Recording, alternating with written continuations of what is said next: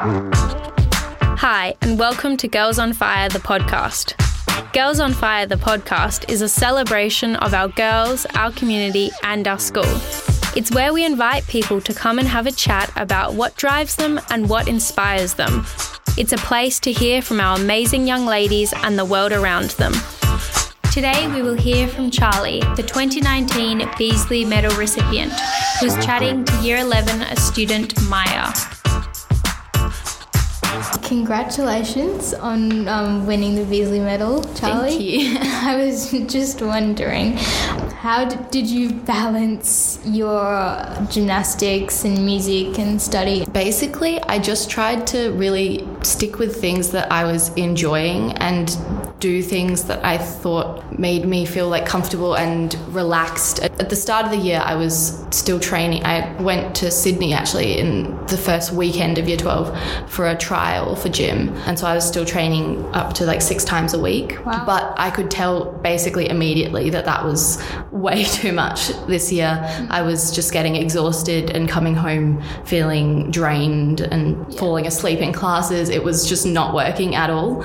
I gradually ended up just cutting back more and more because I think I just tried to focus on what I was actually enjoying. And in my mind, I always kind of think, oh yeah, gym is something I enjoy. But it took me a long time to realize that actually it was becoming something that was more stressful than enjoying this year. I just had to admit that to myself and let it drop down quite a lot. Whereas on the other hand, like my music was something that was actually helping me to relax. So I kept that up. So yeah, I think it was just about listening to myself and how I was actually feeling. Yeah, I totally that's really important. Especially in Year 12, you can't afford to let yourself get so exhausted. I know I was getting sick quite a lot as well at the start of the year and had to miss some days, and it's just not worth it for something, especially if you're not really enjoying it. Do you ever feel like you were under a lot of pressure to do well? Definitely. I felt like most of the pressure was probably more coming from myself than other people. I was worried the week leading up to the celebration about like whether I would be the Ducks or not, and everyone's like, oh, you're crazy, but like I honestly didn't feel confident in that. And then weeks later I found out that I was the Beasley medalist, and it still just seems surreal. Like I was not confident at all. Yeah, I definitely did feel like I had a lot of expectations on me. There was sort of a general consensus that you were going to be Ducks, and I guess it's harder to believe when it's actually you. Do you have any moments during like any years of your school life where you didn't do so well at something, or you failed and you had to kind of like pick yourself up and have a bit of resilience?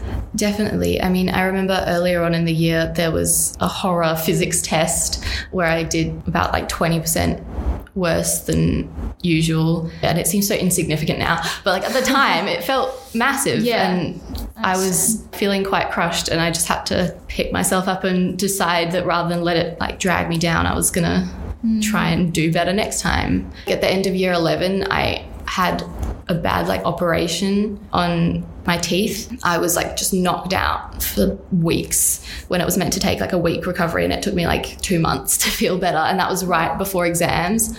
So that took a lot of determination to get myself ready for those exams. That was definitely a so it definitely very tough wasn't time. as easy as it seems. Yeah, it was not a smooth ride. What was your favourite part of having MLC? Yeah, I've been involved in the music department since Year 3 and it's just given me so many amazing opportunities. Like Europe tour was incredible. I got to perform a solo at Montreux Jazz Fest. Oh, it was amazing. Doing a concerto as well. That was a big thing for me. And you know, I do remember playing in your concerto. Actually. I did like it. Yeah, I've played that piece for years, but never with obviously never with an orchestra. When do you get to play with an orchestra? So having the opportunity to do a concerto as just a school musician is a really incredible thing that the school offers us. Looking back, everything is easier upon retrospect. But if you're going into Year 11, what advice would you tell yourself? Ooh, that's tough. I guess I would try to convince myself that you don't have to get everything right and that a few mistakes or bad tests, it doesn't have that big of an impact in the end, especially if you approach it the right way and use it as like incentive to do better next time. It's difficult in the moment. Yeah, in the moment, well, like everything you're doing at school basically and is the biggest thing you've done so far. Like everyone says, year 12 isn't the be all and end all, but in your life up to that point, it's the biggest thing you've done. Yeah. So everything you do feels like it has to be as good as it possibly can be. But in retrospect, it really doesn't, and you're allowed to make some mistakes. Do you have any regrets? I don't think I do. I think what I did do well was make a good balance for myself and know the times that I needed to focus on my study. But I did still spend time with friends and kept up my music, and I kept training, doing gym a couple of times a week, instead of 6 times a week. And so I think that in terms of like missed opportunities, I don't think there was particularly anything.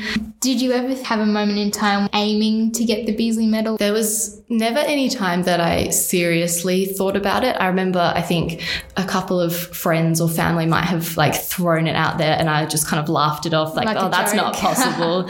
I mean, even when I got the phone call and they said it was the head of SCARS or something, I was worried that there was some kind of problem, or it did not even cross my mind in that moment. Was there anything at school that shaped the way that you thought you wanted to proceed in the future? I went on a few kind of conferences and things that school recommended me to do or helped me to apply for.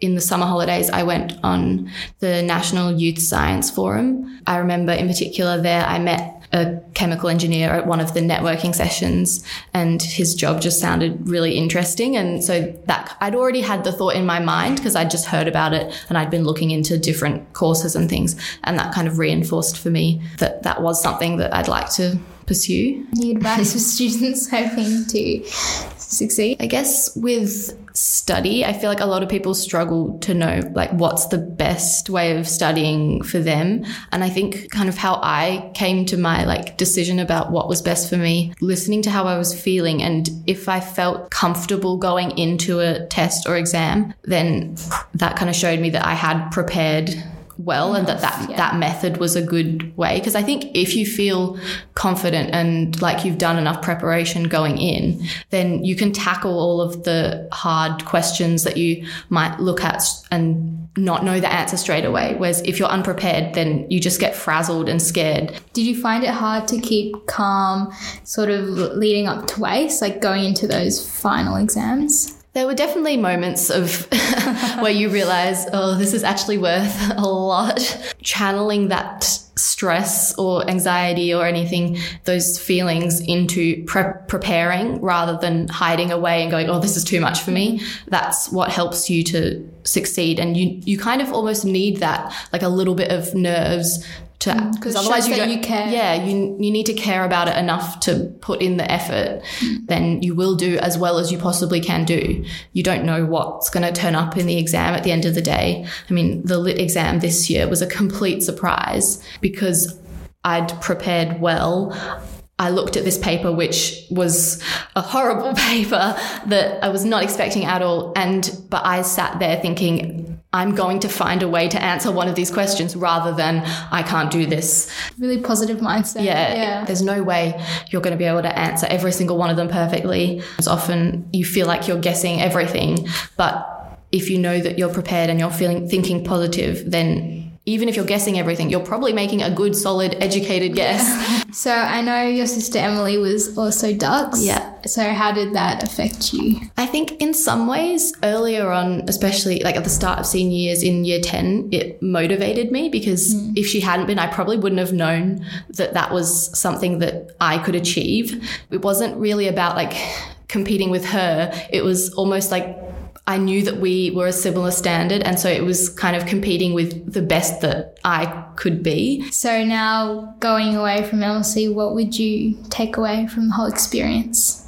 I think all of the friendships and like relationships you make at school is probably the most valuable thing, not only with students but teachers as well. You make such good connections with some teachers, and they really help you through a lot. And looking back, that's so valuable. And I don't think a lot of schools would get that same thing. I mean, especially for me, I had 5 or 6 people in some of my classes, and so having that really close, they're constantly checking in with you and making sure that you're doing your absolute best. And that's something that I think MLC does amazingly. And all the teachers seem like they genuinely care about you and want you to succeed.